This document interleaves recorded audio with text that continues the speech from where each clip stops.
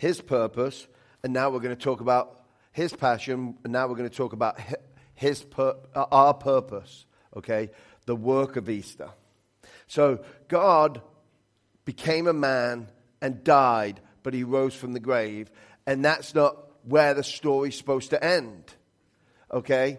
Because I say this all the time, when I accepted Christ, if that was why Jesus came, for me to accept Christ or you to accept Christ, we would just vanish and go to heaven immediately after we accept Christ if there's no purpose for us to be here.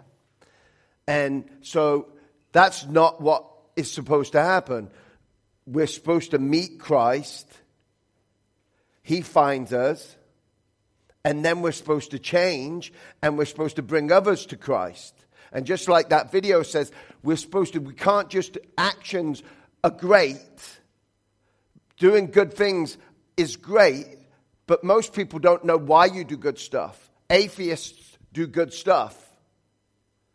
Lots of people do good stuff. And I will always say, always say that we're not capable of really good stuff, because the Bible says that. The Bible says that it's like our best actions are like a filthy rag. And that's the cleaned version. If you read it in the original language, which I'm not going to, it doesn't say it quite like that. Okay? That's our best actions. Because the problem with mankind, that's men and women, is that we do things to get a pat on the back. Or we do things to make us feel better. If I do this, it makes me feel better. Well, there's your reward, isn't it? Why are you doing the things you do? You got to always think about, why is the reason? Is it because you want to be patted on the back and says, oh, good job? Or do you want it because it's like, I always use this.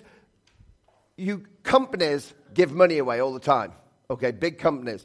And they, some reason, think that they need to write a 9 foot by whatever check and say, here's your check. Can you imagine if anybody ever does that to me? I'm going to walk in the bank with that check and put it on the counter and ask them to cash it for me. They don't cash that check. By the way, they get a little bitty check like this too that they can take to the bank. What they did is say that they gave away $20,000. Or my English family, £20,000, right? They're buying 20,000 whatever dollars, pounds worth of advertising. That's what they're doing. So they didn't give away anything. They brought something. Now today we're going to be in Luke 15. And I changed the text at the last minute because God spoke to me through Luke 15. Okay, so we're going to start. I just want to tell you, Jesus, I want you to picture this. Jesus is talking to this crowd. And in this crowd, there's sinners and tax collectors. And it's appropriate because it's tax season. It's nearly deadline season. So if you haven't filed, you better get them done. Or file an extension. But we look at taxmen, like I just said, a taxman. That wasn't what taxmen were in the Bible. Taxmen were like the most evilest of evil. That's why it says sinners and tax collectors. Because tax collectors couldn't even be in the same bracket as sinners. Because tax collectors was like, it would be like me buying the rights to collect money from you that funds the army that oppresses you. That's not going to make my family love me anymore. It's going to make them kick me out of my family if I'm funding the army that's oppressing them.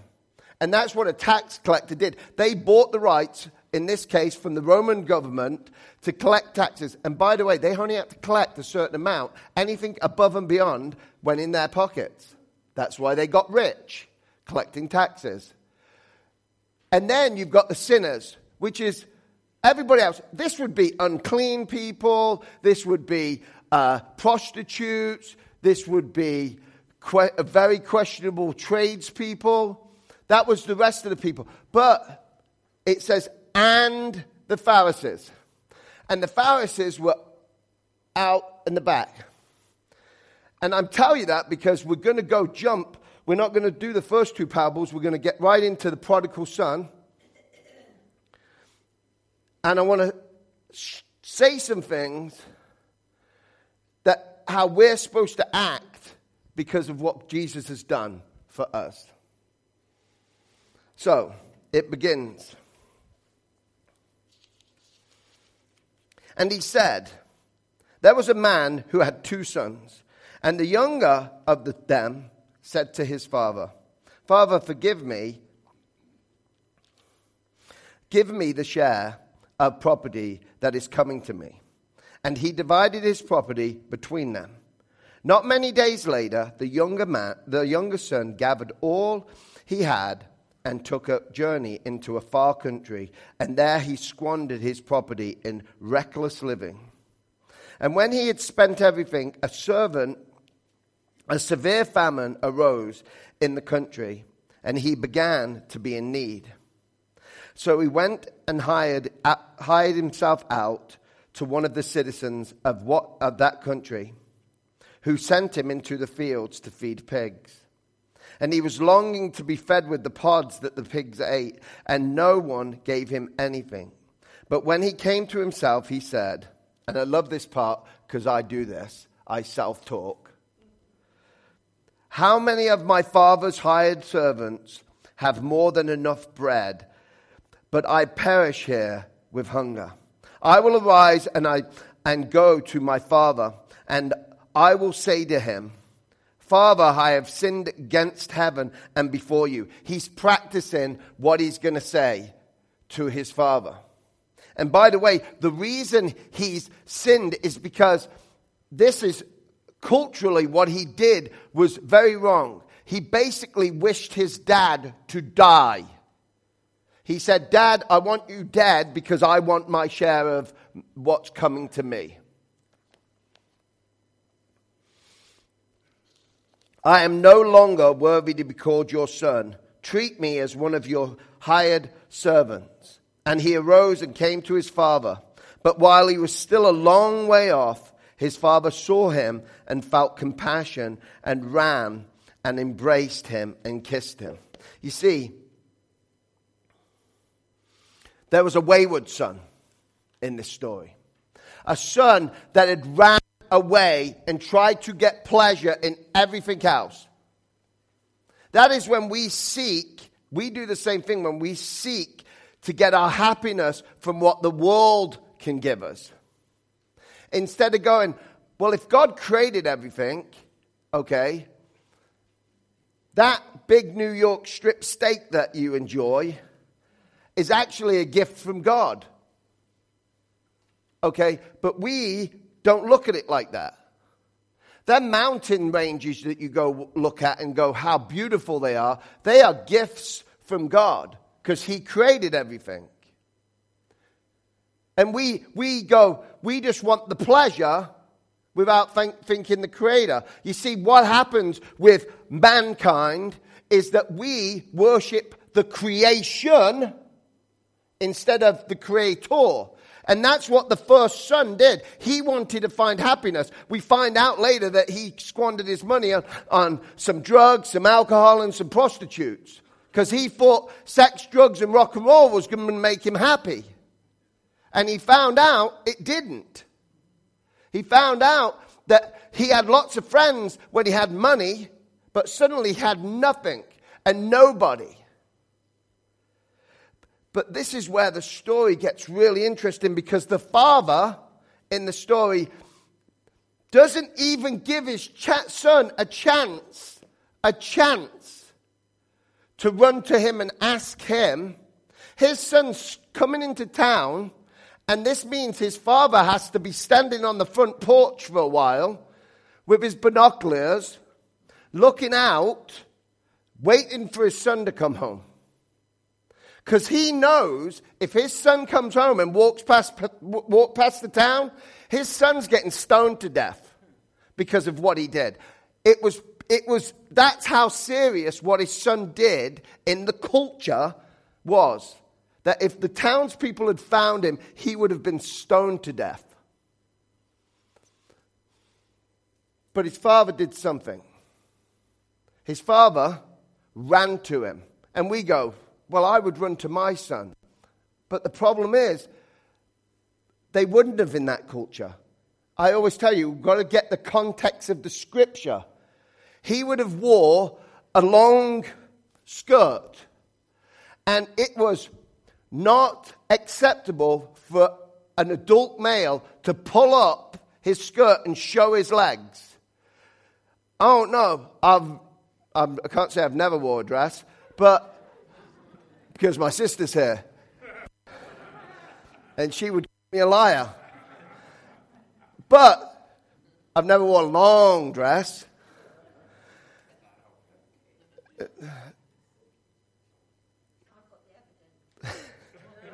She probably does in pictures, by the way. So anyway, so you have to hike it up and run, okay? And it was culturally unacceptable. So the father does something to save his son. So his son doesn't get stoned to death. And he gets there. And I love this part because this is how I felt when I got saved. And the son said to the father, Father, I have sinned against heaven and before you, and I am no longer worthy to be called your son. But the father said to him, to his servants, his father wasn't even listening. He said, bring quickly the best robe and put it on him, and put a ring on his hand and shoes on his feet, and bring the fatted calf and kill it, and let us eat and celebrate. For this my son was dead and is alive again. He was lost and is found. And they began to celebrate. That is the wayward son. Okay? But the problem with that is the next son. Okay, now we have the wayward son, and the story goes on. Now his older son was in the field. And as he came and drew near to the house, he heard music and dancing. And he was very annoyed. Like the people in Footloose. And he called one of his servants and asked what these things meant. And he said to him, your brother has come home, and your father has killed the fatted calf, because he has received him back safe and sound. But he was angry and refused to go in. We have a religious son. We have a religious son. But he was angry, so the father came out and entreated him. Another cultural no-no.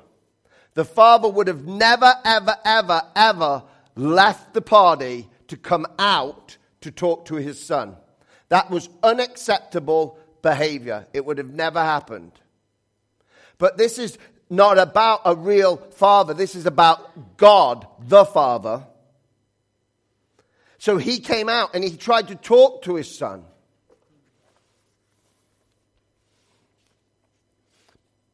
And this is how he answered his father. But he answered his father, look, these many years I have served you, and I never disobeyed your command. Yet you never gave me a young goat that I might celebrate with my friends. But when this son of yours came, who has devoured your property with prostitutes, you killed the fatted calf for him.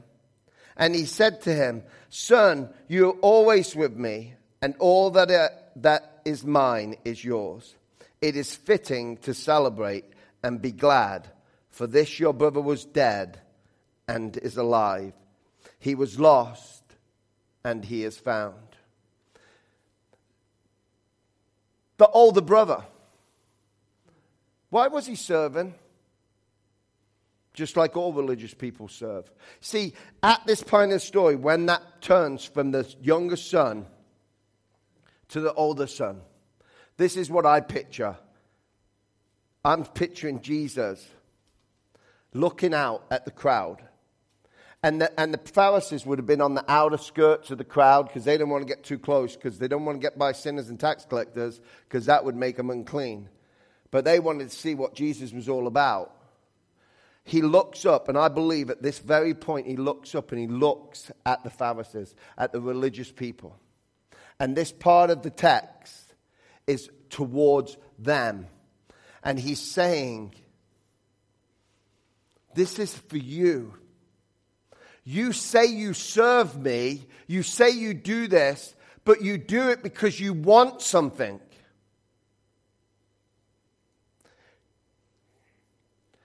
You serve God and you go, if I do this, God will do this. If I pray this way, God will answer it this way. And then you get angry at God because he doesn't do what you want. See, here's the problem. And people who don't know God don't understand. The problem is they want to understand God. Why would God allow that to happen? That's what we ask him. Why would he allow that to happen to me? Why would he let that happen to me? I was preaching at this church when I found out my mum had 72 hours to live between services. I called up and my sister Julie answered the phone. And she's the one who said she's got 72 hours. You don't have much time if you go 72 hours to decide what you're going to do. So I spoke to my mum. She was not 100% coherent, but she did tell me she loved me. And she didn't need to, by the way. She didn't say it very often, but you knew she loved you. She definitely showed that she loved us. And I was preaching on the generosity of God. Never forget. Between services. And actually, I was really upset. I came in. David said, do you want me to preach? I said, no, God called me to preach. I'm going to preach. So I preached the second service. I got tickets, but I couldn't get there till the next day. Before I woke up, my mum passed away. My sister will tell you, I was really strong the whole 6 weeks I was there. I came home and fell apart.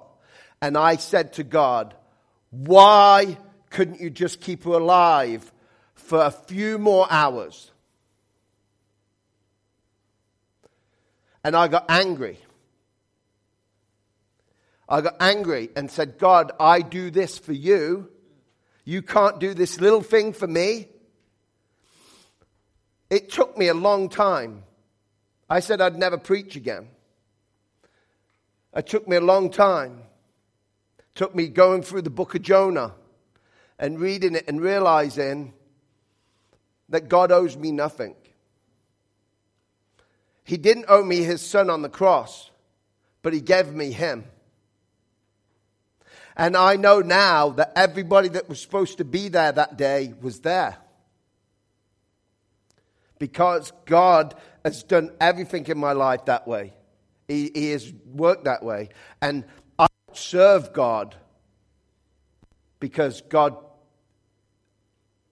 I can get anything out of it. You shouldn't serve God. That's what the religious son was doing. He was saying, Dad, you killed a fatted calf, but you didn't even give me a goat. That'd be like saying, God, you gave the neighbor a new speedboat, but you didn't give me a speedboat. You could put anything in there. That's why one of the commandments is do not envy your neighbor. Do not covet your neighbor's possessions. Because here's the thing is, God doesn't need to give you anything. God doesn't even need to give you good health. He doesn't need to give you anything. He didn't need to give you his son, but he did. You see, here's the thing. That's the end of the text. But there's another son. See, you know why I didn't read the other two stories? Because they have an ending. If you read Luke 15, there's 3 parables. 2 of them have an ending. There's a guy, he's got 100 sheep. One wonders, what does he do? He leaves the 99 and goes to find the one sheep. And he comes back, and what do? They celebrate. You've got a crazy lady who lost some money, and she decides she's going to clean the house and have a garage sale till she finds the money. And then she celebrates. But this story just ends. I actually know what happens in the story. We just celebrated it last week. Last Friday. The older son picked up a stick and beat his dad. And beat him to death. That's how the story ends. Because he didn't get what he wanted. That's what the religious people do. See, that's why people hate Christians, because they think we're religious. Christianity is not even a religion. Because all religion says, what can I do for you, God, to make you happy with me? Christianity says, Jesus, you've done everything for me.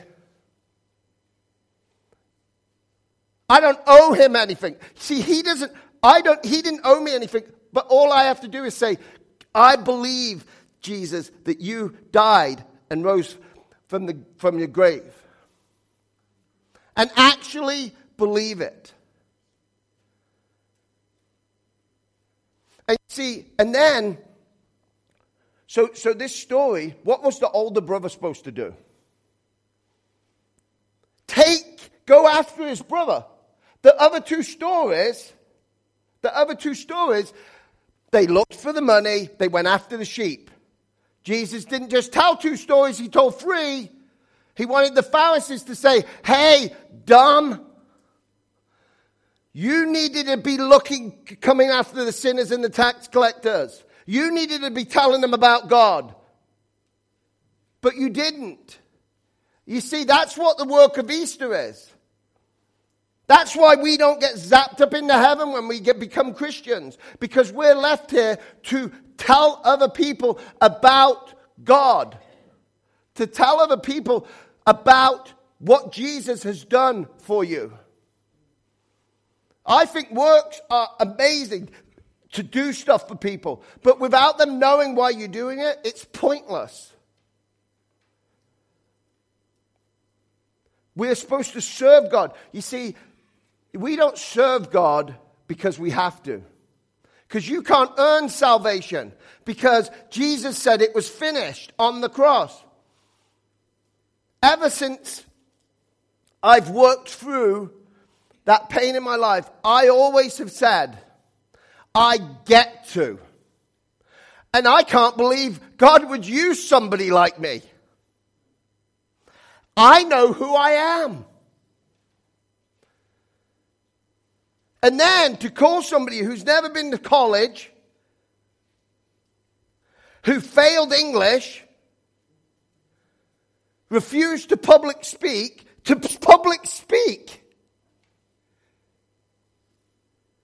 But we have to allow him. I get to do this. I don't have to do this. God gave me many talents. I can go do something else. But I get to do this. I get to preach God's word. I get to tell people about Jesus. That's how you should want to live your life. That you get to tell people about Jesus. Because Jesus is the only Savior. There is only one God. Jesus says, you see, this is the thing about religion. Jesus says there's one way. And he's the way. You either believe that or you believe something else. But if you really believe something, okay, and I don't know about you, but I think it's the greatest news ever. Okay, we're all in the grandparent age, near enough, right? If you found out you was having a new grandbaby, how many people would you tell? Would you tell perfect strangers? Because I do. Because it's good news, isn't it? We have the best news in the world. It actually is called the good news. Why are we so afraid to share it in love? It's okay if we're rejected. By the way, this is what I tell people. Share Jesus. The rest is up to God. You can't save anybody. I can't save anybody. God saves people. I didn't find God, by the way. God found me. Because I was dead. And dead people can't do nothing. Remember that.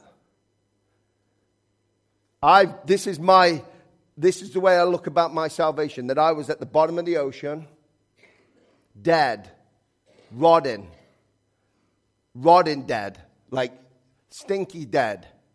And then Jesus dived in and dove all the way down to the deepest depths, grabbed me and pulled me out, threw me on the beach and blew life into me. That's what he did to you when you accepted. Because dead people can't do anything. And according to the Bible, we were dead. So we can't do anything. God does everything.